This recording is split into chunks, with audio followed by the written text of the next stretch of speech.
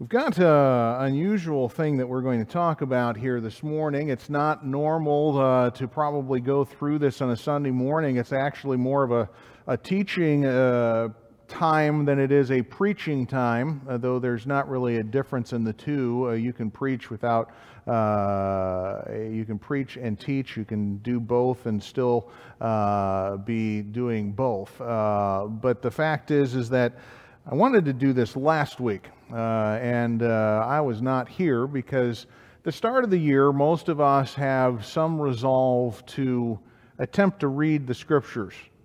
If we failed the year before, we're like, okay, I really need to get into this again. I need to be reading the Word of God. And for many, there is a regular schedule that you may have, whether it is the items that we supply or give, or whether it is something that you've had throughout the years, and there are different ways to read through the Bible. Some read a passage of the Old Testament, the New Testament each day. Some have forms where they read a part of the Old Testament, a psalm, a proverb a day, and do that type of thing.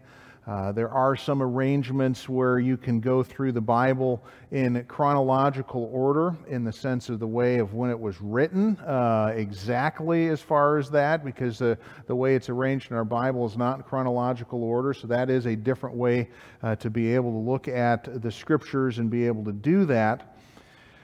And sometimes I think that if we go with the same reading schedule and the reading chart every year, that we at times can get into just a rote pattern. You know, okay, got to get through this, and then we get to this, and these type of things. And so it's good for us to change the pattern of what we're doing and how we're thinking about the Scripture. Not that it changes anything, theologically, but it just helps us to engage. And there are times where I'll read even in different versions, and read it. Last year I attempted to read in the Greek, the New Testament, and that's a task to do, but it gets your mind engaged in ways that you don't normally. But what we look at as far as the order of our books in our Bible is something that was really not solidified until the 1400s, the order of the books. You say, why was that? Well, think about this beforehand. Most of the time when you got copies of Scripture, in fact, all the time when you get copies of Scripture, they were handwritten. And as such, to get a copy of the Scripture was something that you probably did not have. If you actually did have someone handwrite out copies of this, you would have a massive tome. They call it a codex is what they would call it. And it would be massive, and only the rich or certain organizations had a full copy of the Scripture, just by the nature of the cost and the ability to do this, and by the fact that most of them were handwritten. But it was in the 1400s when Gutenberg eventually gets the printing press made, and they start organizing so that you can have all of these passages of Scripture. Because most of the time what happened is that if you had a part of the Scripture, it may be a book of the Bible. And that was what you had at your disposal as an individual and the like. But when they get to the printing press, they come up with the order that we presently have, that is the order that we are familiar with. And it's the order that we're familiar with in the Old Testament, that most of us grew up memorizing this order and going through and arranging our Bible in such a way.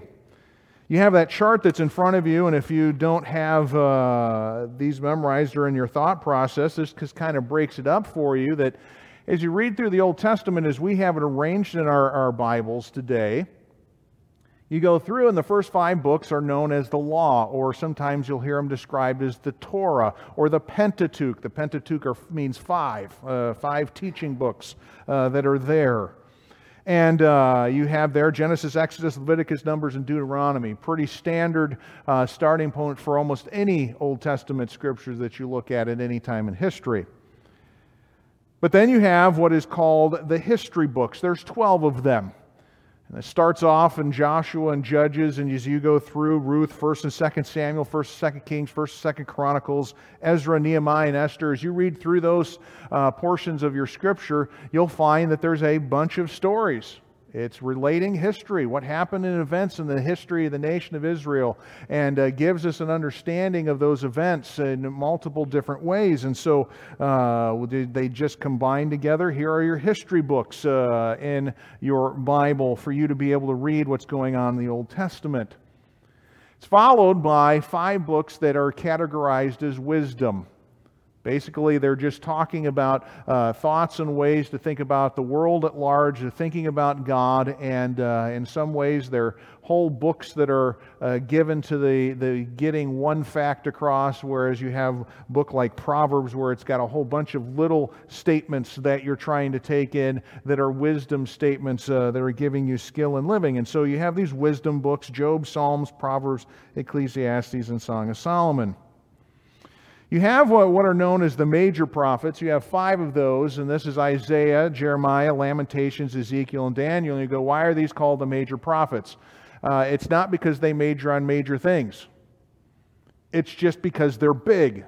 And as you read through your Bible and you get to Isaiah and Jeremiah and Ezekiel, you're just kind of going, oh, you get to Isaiah and it's 66 chapters long, and you get to Jeremiah and it's 52, and you just kind of read through this. Ezekiel's 48. They're called major because they're the larger ones, though you look at Daniel and Ezekiel, they're not as big as the others, but they're kind of grouped in here because they are in a larger category. And Lamentations is connected to Jeremiah because Jeremiah wrote it. And then you have the minor prophets.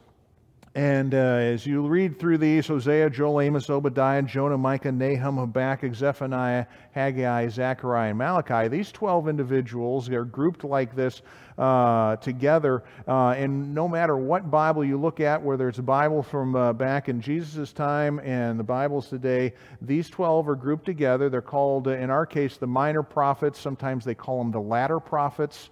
But what they have as far as prophecies, it's just that they are smaller in their message, though their message is vitally important, because some of these books give us statements about the future that we have nowhere else in the Old Testament. And so they are profitable for us, but you have what are known as the 12 minor prophets. And so by the time you get done, you have 39 books. And as you work through your scripture and you read through your Bible and look through your Bible, that's the arrangement of the Old Testament.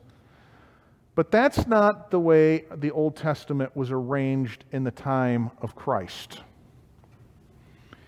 And you say, well, how do you know this? Well, think about what we read this morning. Jesus is on the way to on the Emmaus Road, and he meets with 2 disciples. And as you read the story there, he begins to go through what is described in the book of Luke as the Lord, in verse 27 of chapter 24, began at Moses and all of the prophets. And he expounded that it was necessary that these things would happen concerning himself, that Christ ought to suffer and then enter into his glory. And then when Jesus finally gets to his disciples, the 11 that are there, he is making sure that they recognize that he is alive. That truly he is risen from the dead. It's not just a story that's out there, a rumor. He is truly alive. That's why he eats the honeycomb. He eats the stuff that's there to show that he's not just merely a ghost. He is an individual that is fully there, body, soul, and spirit, and is able to enjoy that food. But then you get to verse 44, and it says this: He said unto them, These are the words which I spake unto you while I was yet with you, that all things must be fulfilled, which were written in the law of Moses, and in the prophets, and in the Psalms concerning me.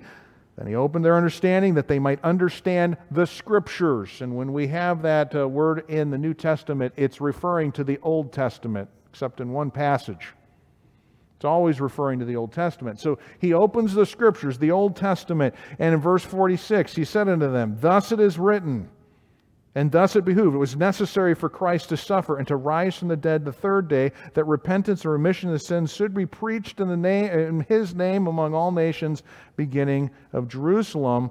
And ye are witnesses of these things. These men are going to have to go out and proclaim what has happened with Jesus and connect it to the Old Testament Scriptures, because that's all they had available to them to preach from. When Jesus says the law of Moses, the prophets, and the Psalms, He is saying anywhere you look in the Old Testament, you'll find statements about me, that I was supposed to die and that I would rise from the dead. And the disciples, hearing this kind of statement, this statement about the law of Moses, the prophets, and the Psalms, they would go, oh, He's talking about the three parts of the Old Testament. What you have on your sheet in front of you, down on the bottom, is the Old Testament order in Jesus' day. This is the order that the Pharisees would have had their Bible in. There's record of this, that they had it set up this way. The Sadducees had their Bible set up in this way. The Essenes, you go, who are that? Who are they? These are the individuals who end up storing all sorts of stuff by the Dead Sea.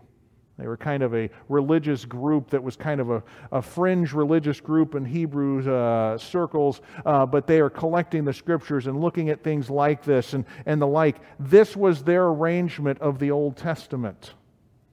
This is what would have been taught in the synagogues to young boys as they would go through, and they would know that this was the arrangement.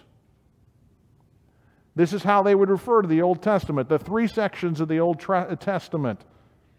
And as you look at the way that the Old Testament for Jesus was set up, you've got the listing there. You have the law, 5 books. Genesis, Exodus, Leviticus, Numbers, and Deuteronomy. You're kind of like, well, that makes sense. You got Genesis, it's the beginning of everything. It starts everything off. I mean, we've got our sermon series in Genesis, and we just called Where It All Begins. Where it all starts. Because everything in the rest of Scripture makes sense if you understand Genesis. It kind of does not make sense if Genesis is not the first book. But all 5 of those books were known as the Torah, the law, which don't take that to be a frightening statement when you hear the word law, because it has the idea of teaching behind it, not necessarily a rule that's being brought down upon individuals. But these first 5 books would have been known as the Law of Moses, or what Moses wrote, or this. And that would have been the first section of the Bible there. And most of what you have going on in Genesis through Deuteronomy, though you got some sections that are teaching, it's mostly stories. And then as you would have gone, you would have had what was known to the Jews as the Nevi'im. And you go, what is Nevi'im? Nevi'im is Hebrew for prophets. But for us, it's a little hard to think this way, because the prophets start in what we would say Joshua. You're like, well, he wasn't a prophet, but it's included, and he was one who told the Word of God, so he's kind of by the Jews incorporated into being a prophet. But as you go through the prophets, you have 21 books that are included in this. As you see, Joshua, Judges, okay, there's no Ruth there. 1st and 2nd Samuel, 1st and 2nd Kings, and they kind of combined all 4 of those and called them the regal books. 1st, 2nd, 3rd, and 4th. That's how they kind of combined them. We've broken them up a little bit more. And then all of a sudden it goes to what we would say are the prophets. Isaiah, Jeremiah, Ezekiel. And then you have the 12 prophets we're familiar with. Hosea, Joel, Amos, Obadiah, Jonah, Micah, Nahum, Habakkuk, Zephaniah, Haggai, Zechariah, and Malachi. And that was what was known as the prophets. That was the section that if any Jew during Jesus' day said, okay, the prophets, referring to the Scripture, it would include all of that. Joshua right on through those minor prophets, you would have had that listing. What Jesus called the Psalms, the Jews would have called the writings. And you go, why did Jesus call the Psalms here? Well, it's because the fact is the writings start off with what book? Psalms. Okay, and so people go, okay, that section of our Scripture is what he's talking about. And in the writings, you have 13 books. You have all the wisdom books, but they're not in order like we have them. You have Psalm, Job, and Proverbs. Then you would have had what are known as the small scrolls. You go, why are they known as the small scrolls? We're going to talk a little bit more about these, but the small scrolls, you look at those books, they're small books. And the Jews wrote in scrolls, and each book was a scroll, and so these would have been really small scrolls. But you have Ruth, Song of Solomon, Ecclesiastes, Lamentations, and Esther. And then to end it all, you go back to stories again. You started off your Bible with stories, and then, or the Old Testament stories. Now at the end, you have Daniel, Ezra, Nehemiah, and 1st and 2nd Chronicles. The Old Testament for the Jews ended with 1st and 2nd Chronicles. Now you have that order that's there, and this arrangement was understood by, as we said, everyone in Jesus' day. They would have taken it this way, and Jesus at times would actually preach and declare things in people's mind and understanding that they would go, oh, he's talking about the beginning of our Old Testament to the end of our Old Testament. There's a passage of Scripture in Matthew chapter 23 that I want us to turn and just look at, because it gives us an understanding that Jesus was using this arrangement of the Old Testament. Matthew 23 is a chapter where Jesus is going after the Pharisees. You know, a lot of woes and oh, you hypocrites and all of that's going on. He's frustrated with the religious leadership in Jerusalem that has led people away from following God. They've followed a system of works.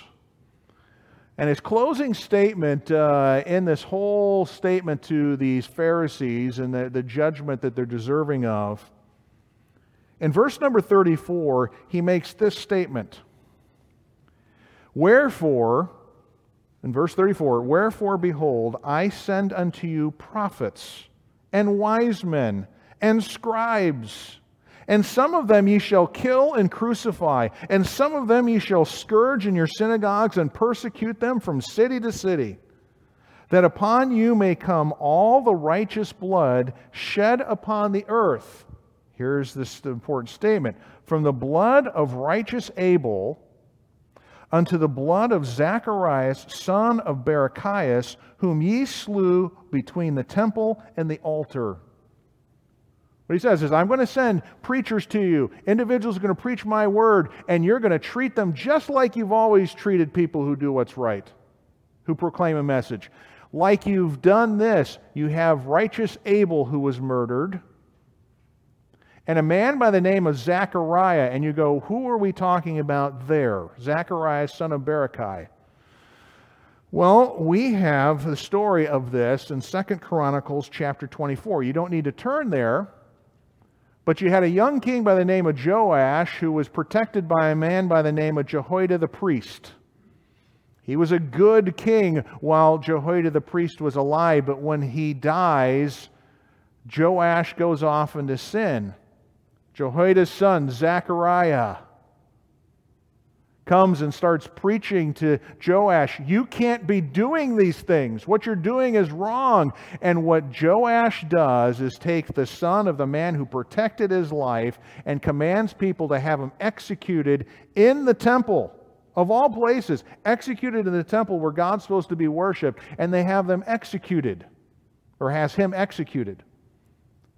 Now, we might say, when Jesus is talking to the individuals here, he's saying, you've killed all the prophets from A to Z. We might think that because you have Abel and Zechariah. But that's not how it works, because Zechariah is not the last letter in the Hebrew alphabet, so he wasn't saying A to Z. What he was saying is this, is that from the book of Genesis, where you have Abel who's murdered, to the book of Chronicles, to the end of your Old Testament, You have had a history of murdering off righteous people. People are doing what's right, ignoring the messengers that you have, and murdering them. So what Jesus is doing, he's taking the last prophet that's murdered and recorded in the Old Testament and saying, you've had a history of doing this type of thing. So when Jesus preaches that way, he's just simply saying, from Genesis right on to 2 Chronicles, you have shown yourself to be a people who will not follow and listen to the messengers of God. You execute them and you shed innocent blood. Now, I want us to just simply look at what the arrangement is like here when it comes to the law and the prophets and the writings. It is important for us to have the law first. As we said, we get everything that's important. We get the beginning of the worship of God. Okay, you go, how does that work? Well, you have people who are worshiping God on their own, Abraham and all these individuals, but God finally formulates, here's how you come into my presence, and I've got a certain group of people that will be intercessors for you, priests, to be able to do this, and this is how you worship God. And you even get instructions in these first 5 books about the fact that the nation of Israel is going to have kings. In Deuteronomy, it tells them that they're going to have kings, and here's what your kings ought to do when you eventually have kings. And so having Genesis, Exodus, Leviticus, Numbers, and Deuteronomy, and granted, as you start off your Bible reading every year and you get to Genesis and Exodus, you're like, okay, great, but you kind of waver as you go through Exodus because you have the building of the tabernacle there and some of the dimensions and that type of thing. Then you get to Leviticus and it's the instructions on sacrifice. And you're kind of like, okay, if I can get through Leviticus, I can get to Numbers and Deuteronomy. But all of those books there are laying foundations for what the rest of the nation of Israel's history is going to be. Why they do certain things. Why they have the worship they have. Why are their kings supposed to be doing certain things. You find it in Genesis through Deuteronomy. And so reading through those books give you foundation for the rest of the story. As you come to the prophets and you look at Joshua and Judges and 1st and 2nd Samuel, 1st and 2nd Kings, what you get is you follow it through, Joshua, Judges, 1st, 2nd Samuel, 1st and 2nd Kings. You've got a history from about 1440 to about 586. You got about 1,000 years of Israel's history in order. And you can read through it and you find out, oh, it does not go well. These people who are supposed to be the people of God, by the time they're done, they're being hauled off to a foreign country, just as God said, listen, if you don't worship me, he says this in Deuteronomy, if you don't worship me, I'll make your skies as brass and the ground will not bring forth things. And if that's not enough, what I'll do is I'll eventually take you to a foreign land where a language that you're not familiar with is spoken. And you get to the end of 2 Kings, and that's what you're left with. So you say, why then do we have these prophets? Well, I would say this, that in the middle of your Old Testament, you have commentary. You know what the prophets are doing? Though they lived in different time periods throughout to when the history books are going on, they're giving commentary on why the things are happening that are going on. They're just simply explaining, this is why certain things happen. Now, we sometimes think when we talk about prophets that all prophets did is they sat around and they talked about future events.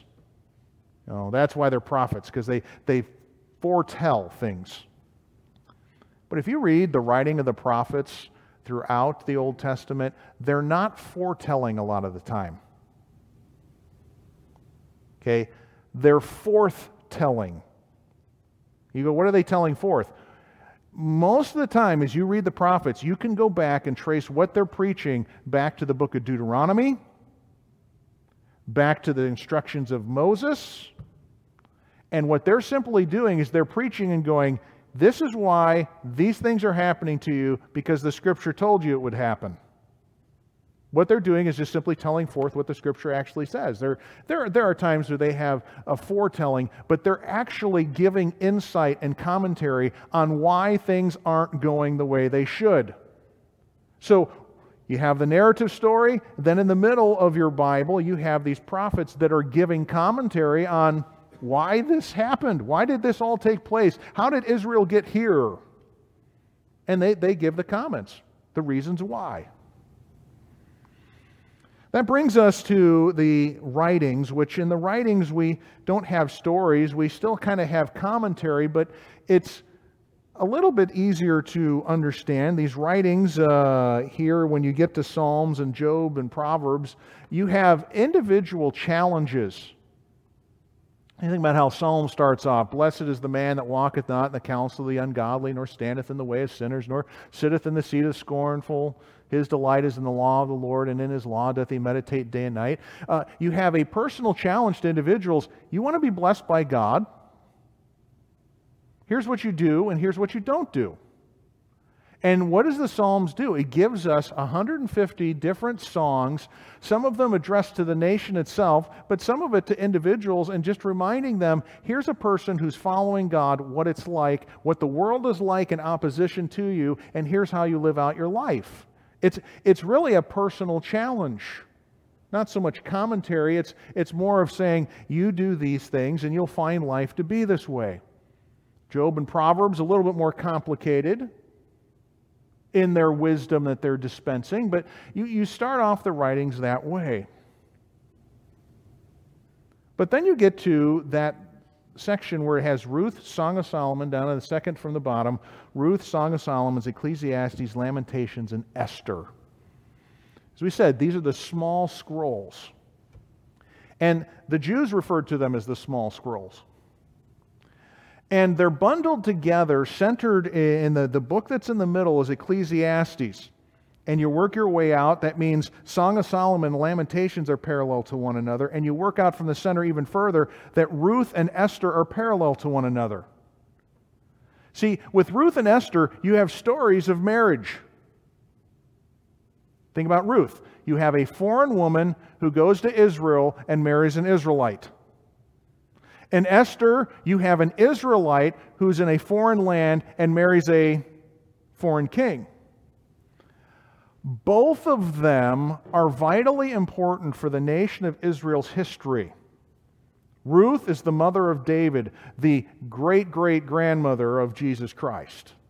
She's important to the nation of Israel's history, but she is also, as you look at the book of Esther, you look at her and go, well, she's not as virtuous seemingly as Ruth is, but yet she is used by God, the marriage that she has, to save the nation of Israel. So you have these two stories kind of going, okay, you have that going on.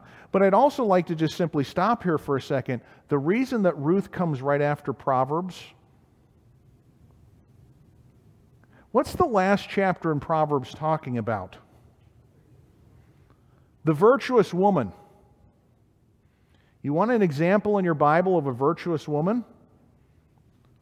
Ruth chapter 3 and verse 11. Ruth is called a virtuous woman.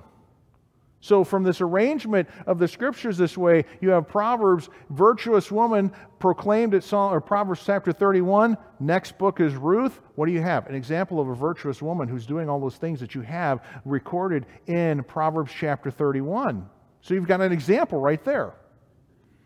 So you have this, the parallelism of Ruth and Esther. You work your way in, and you have Song of Solomon, which is a book about love, which is the greatest experience of mankind. This is one of the greatest joy, it brings the greatest joys to humanity, is love and the like. But on the opposite side of this, you have the greatest emotion on the other side. Sorrow to its greatest extent. You have two emotional experiences. You have love, you have sorrow. And both of them are part of the human experience. That's why Ecclesiastes is in the center of all these books. You remember what Ecclesiastes has as one of its central poems? Is that it says this, that there's a time and season for everything under heaven. Time to laugh, time to sorrow. You know, these type of things, time to build, a time to take down, time to sow, a time to rend. What it's basically saying is that human experience is this, is that we experience all of these things. And what Ecclesiastes is simply saying, how do we respond to these things? How do we live life under heaven, which is the idea of life that's under God? How do we live life through all of those experiences and do it in a way that one day, as Ecclesiastes ends with, that we're going to have to stand before God and give account? So how do we live our life now? That every time and season we've got is something given to us by the hand of God, and we respond to it as if it is given to us by God. And we respond in a way that would glorify Him. And so, as you go through these writings, these five little, the small scrolls here, they themselves kind of have a gathering point here. You know, get to Ecclesiastes and understand how to live life when it goes really well and really bad. Which then, after you get done with that, we go back to stories again. Okay, it's kind of like you have the commentary and statements and ideas in the center, and all of a sudden we go back to stories again, and you go, what's going on in Daniel, Ezra, Nehemiah, and 1st and 2nd Chronicles? Most people believe that our Hebrew arrangement as we have it is something that Ezra came up with because he was one of the last individuals to have a role in the worship of Israel that we have recorded. And what you have in Daniel and Ezra and Nehemiah are stories of hope. Remember, we start off, nation of Israel, they've been cut off, sent to captivity, and now you're talking in the middle sections, well, why did this happen? Now you look and see, wait a second, that's not the end. That's not the end of the story. You have Daniel who's prophesying about what's going to happen in the nation of Israel's history yet in the future, and that a Messiah is going to come, and all of these things that you have in the history of the nation of Israel. You have Ezra and Nehemiah who plays a role in making sure that the walls of Jerusalem are secure, and Ezra who's one who restores the worship of the nation of Israel to what it should be. Is functioning in a proper way and getting people to understand what the Word of God is, thus organizing all the scrolls of Scripture for people to understand. And he concludes with a book, 1st and 2nd Chronicles. And you go, why does he do that? Now, when we read through our Bibles right now, we go 1st, 2nd Kings, 1st and 2nd Samuel, 1st, 2nd Kings, and we read through it, and then you're like, oh, didn't I just read this? When you read 1st and 2nd Chronicles, you're like, and on all things, they start off with a genealogy. Come on, 9 chapters worth. But with the way the Hebrews had it, it was at the end of their Bible as they had it, and you go, why? It recapped their history. Because when you start off that genealogy in 1st Chronicles, it starts this way. It starts with Adam. And it goes through the line of kings of Judah. Not the kings of the Israelites in the northern kingdom. No, the kings of Judah. And it follows also the priestly line. The two very important things to the nation of Israel. How to worship God. How do you get into the presence of God? It's through a priest that's functioning the way they're supposed to. Well, how does the nation of Israel be what it's supposed to be? They have a king doing what he's supposed to be doing. And you follow the nation of Israel's history, and though it does get to a point in the book of 2nd Chronicles that the nation of Israel, Judah goes off into captivity, it ends with a command of a king. A man by the name of Cyrus, and he does what? He tells the people to go back and rebuild. He commands, you go and you do this. And you end the book of the Old Testament with a positive statement. God's expecting this to be done and rebuilt, and you have this city that's there, and a king will eventually rule and reign, and worship will be what it's supposed to be. It ends the Old Testament on a positive note. I mean, the way we end our Bible right now, as you read Malachi, it ends, and the last statement is this, and smite the earth with a curse. You're like, ooh, 400 years of silence. It's not the most positive ending, but it does, when we read that, I will say this, you read Malachi, it does create a yearning for an answer. There's got to be a better solution. But thinking the way Jesus did, 1st and 2nd Chronicles being the last portion of the Scripture, You may not have thought this out in your own thinking, but the book of Matthew reflects 1st and 2nd Chronicles. You have 400 years of nothing that goes on, silence, and then you have Christ comes to earth, and one of the first books that's written is the Gospel of Matthew, which is written to Jews. It's quoting Old Testament all the time. You go through it all the time. It's saying it's written, it's written, it's written, it's written, it's written. But the way that Matthew starts off, it starts with a what? A genealogy. Now, it starts with the genealogy of Abraham going to then David and the like, but it starts with the genealogy. And what does it end with? A command from a king telling people to go and build something. To go out and to build the church.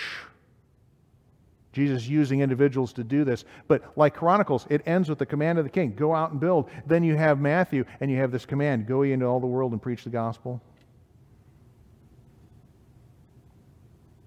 And so you have the command of a king ending it. So as Jews reading the Gospel of Matthew, they'd go, oh, sounds kind of like Chronicles, but yet it's a little bit more positive.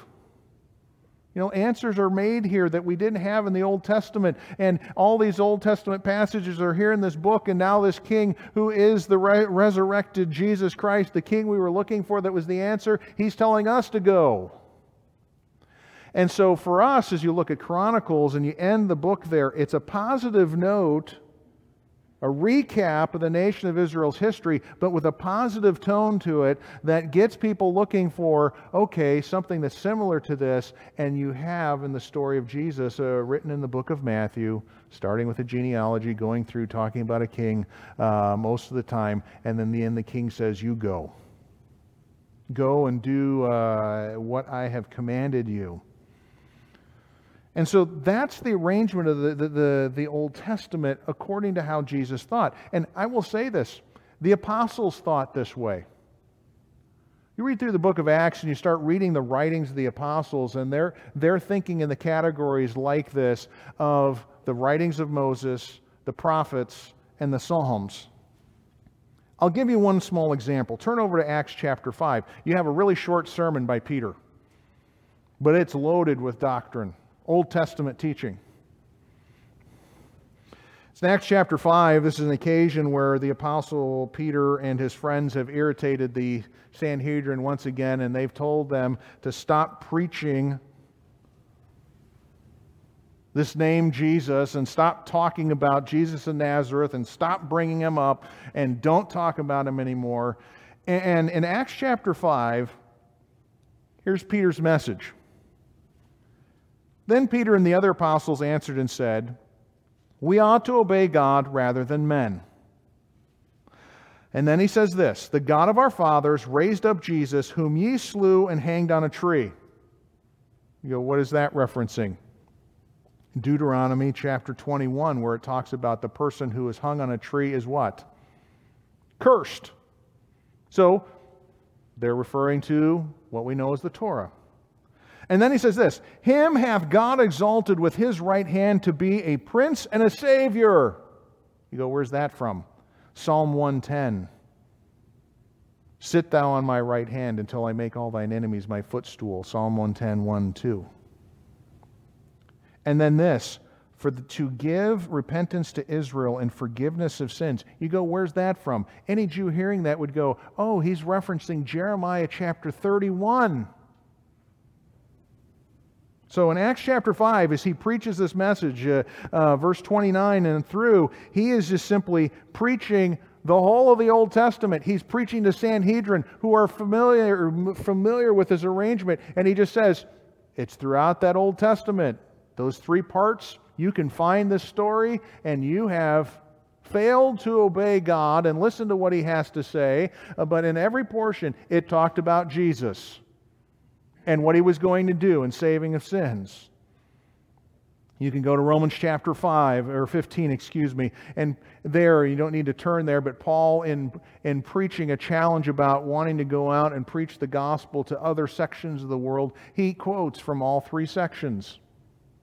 It's just in their thinking, the way that they had it arranged, they thought this way, and thought in this arrangement of the law, then these prophets, and then at the end, the writings that are there. Now, I want to spend just 5 minutes here and closing and say why the emphasis on the Old Testament. Why the emphasis on the Old Testament? You know, there is an attitude when it comes to New Testament believers, you're like, let's just get to the good stuff. Let's start in Matthew. Let's start there and just go through the Revelation. We don't need all this stuff beforehand. It's kind of confusing at times, and I really don't understand everything that's there. Well, that's true. Most of us have to work at this. But you say, what's the value of going through the Old Testament? Let's just have a few passages in our mind. First one is this, is in John 5:39. Jesus is saying to the Pharisees this, search the Scriptures. He's referring to the Old Testament. Remember we said that word Scriptures in the New Testament is referring to Old Testament passages for the most part. Jesus says this, search the Scriptures, for in them ye think ye have eternal life, and they are they which testify of me. As you read through the Old Testament, what you're going to see is things pointing to Christ. Those ceremonies, as Hebrew describes them, the ceremonies and the sacrifices and the activities of the nation of Israel were merely shadows of things to come. You're getting the picture, the shadow before Jesus shows up. You're getting an understanding of what He's like from the Old Testament. And you can find all the things that happened in Jesus' life going throughout the Old Testament. For the Apostle Paul, he made this statement. He talked about the gospel, the good news. And in 1 Corinthians 15, he made this statement. For I delivered unto you first of all that which I also received, how that Christ died for our sins according to the Scriptures and was buried. He's simply saying this. You can find out, reading through the Scriptures, the Old Testament thing, that it was pointing to the fact that Jesus was going to die. You can read it. It also says this and that He was buried and that He rose again the third day according to the Scriptures and was seen of Cephas and the 12. And it lists off over 500 people that saw Jesus in His resurrected body, confirming that He really rose from the dead. But it says this, that there are passages of Scripture that talk about the fact that He was going to rise from the dead. Now, this is the one I've had to work on. In just this year, I'm going through and kind of marking this out in my mind. The third day. Realize there's no passage that directly says that Jesus would rise on the third day. Jesus said this during His ministry that He would, but not in the Old Testament Scriptures. You can't look at a passage and say, well, He's rising from the dead. Psalm 16 is a chief passage like this. Oh, He's going to rise from the dead on the third day. It doesn't say that. So you go, well, how in the world is the third day prophesied in the Old Testament? Well, go through the Old Testament and see how many times the third day comes up. You'll go through, and in stories across where important events take place, it always talks about the third day. The third day. The third day. And I had this happen just this week in reading through the story of Joseph and him dealing with Potiphar's servant, the baker and the butler, and the prophecy they had. And he goes, listen, your situation's like this, but in 3 days, there's going to be a change. And it seems like that the Old Testament, as you read through it, by the weight of it, has a real emphasis on the third day. So as you read through the Old Testament, you get that final impression of, okay, the third day is really important. Oh, okay, now we see the significance of what the third day is when we finally find it in Christ, when He rose again the third day. But here you have Paul saying, here's the gospel, and you can find it in the Old Testament that He was going to die, and that He was going to rise again. You can find it. Look, you can find it throughout the Scripture. The Apostle Peter in 2 Peter 1, talking about the Scripture, said this, knowing this first, that no prophecy of the Scripture is of any private interpretation, for the prophecy came not in old time by the will of men, but holy men of God spake as they were moved by the Holy Ghost. Realize this, that Old Testament, those 39 books were inspired by the Holy Spirit. They were intended by God for us to read. They're important, valuable for us. And then you have Paul challenging Timothy, and this is the passage we're probably most familiar with when it comes to Scripture and talking about it in the New Testament. But in 2 Timothy chapter 3, the Apostle Paul says to Timothy, "But continue thou in the things which thou hast learned and hast been assured of, knowing of whom thou hast learned them, and that from a child thou hast known the Holy Scriptures, which are able to make thee wise unto salvation through faith that is in Jesus Christ." He simply says this, you as a young man raised in a partially Jewish home, as his grandmother and his mother were Jewish, his dad was a Greek, but he got training in the Old Testament Scriptures, and the Apostle Paul said, you began to understand what salvation was by the hearing of the Old Testament Scriptures before he ever heard the gospel of Jesus Christ directly preached to him. And then the challenge is this. He says, now that you know salvation, Timothy, all Scripture is given by inspiration of God. So every part of the Old Testament, okay, every part of it is given by inspiration of God and is profitable. It's useful. And you say, for what? Well, it's profitable for doctrine, which we say teaching, for reproof. You go, what's that? We need to be reminded that we're failing. You say, why do we read those stories about the nation of Israel failing over and over and over again? 1 Corinthians chapter 10, the Apostle Paul says, look at those people who had all the blessings of God and they still sinned. And these things are written for you as an example. You go, oh, so I could fall into sin even though I've got all sorts of blessings from God? Yeah, look at those Old Testament stories. I'll be a rebuke to you and your pride. I mean, the Scripture is given for doctrine, for reproof, for correction. You say, what does that mean? It tells us how to fix the problem, how to get right. And then ultimately this, that it's for instruction in righteousness. And that word instruction is child training. And understand this, that you don't teach a child one time.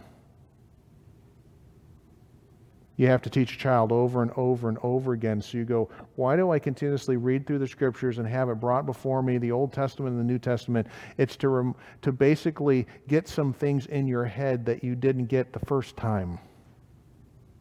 We've all had the experience of reading through the Scripture, and you've read it 20 times, 30 times in your life maybe, and all of a sudden you read something, you're going, what? How did I miss this?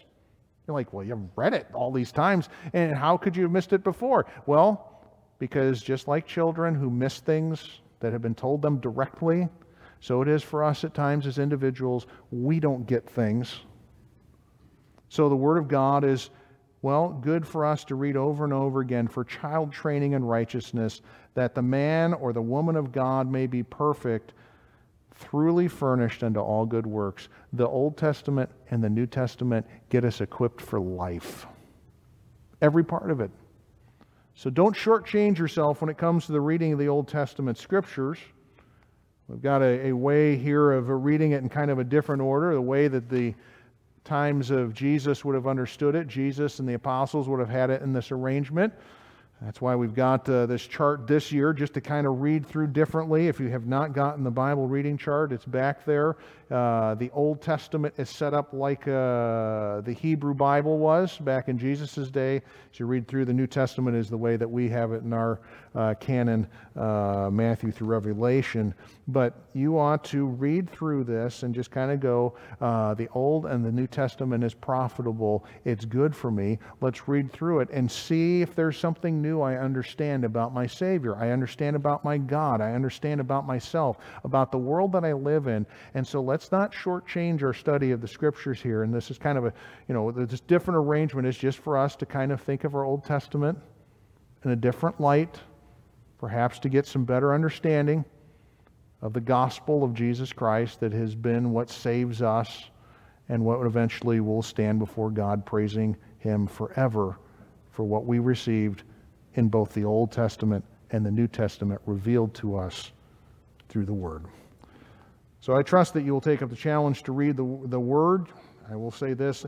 I also remind people there's nothing spiritual about reading the Bible in 1 year's time over 2 years' time or 3 years' time. That's the other thing. And people are like, that's a lot of reading to do. I understand that. And for some, that is the case. There's nothing to say that if you didn't read your Bible through in the year, somehow you are lesser of a Christian. It may actually be that you're doing better in the understanding of the Word than some that are reading through it at a pace that is a little faster. But I do challenge you to read the Word and challenge you by this chart to perhaps read it in a different way, or you can use your own way. But to get into the Word of God, especially into the Old Testament, and read some of these things and understand and connect the dots of why those passages are there, ultimately, most of them directly pointing to Christ. And so, trust you'll take this up. Lord, we thank you for your word. It gives us light. It's a light unto our feet and a light unto our feet to get us to where we need to be at, that we do not stumble and fall. Lord, we pray that you'd help us as we read through your word, that we would see you better.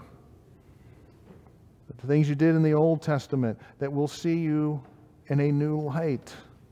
As we read the New Testament, that we would delight in Jesus revealing all of those things that were hidden and mysteries in the Old Testament, now clearly revealed in him. May we delight in that. But Lord, may we take this gift that we've received, your word, use it to understand you better. It's our responsibility to know you and to fellowship with you. May we take up the task of hearing your communication to us. We're thankful for your word. We're thankful for the living word who came to save us. May we by faith look to both. And this we pray in your Son's name. Amen.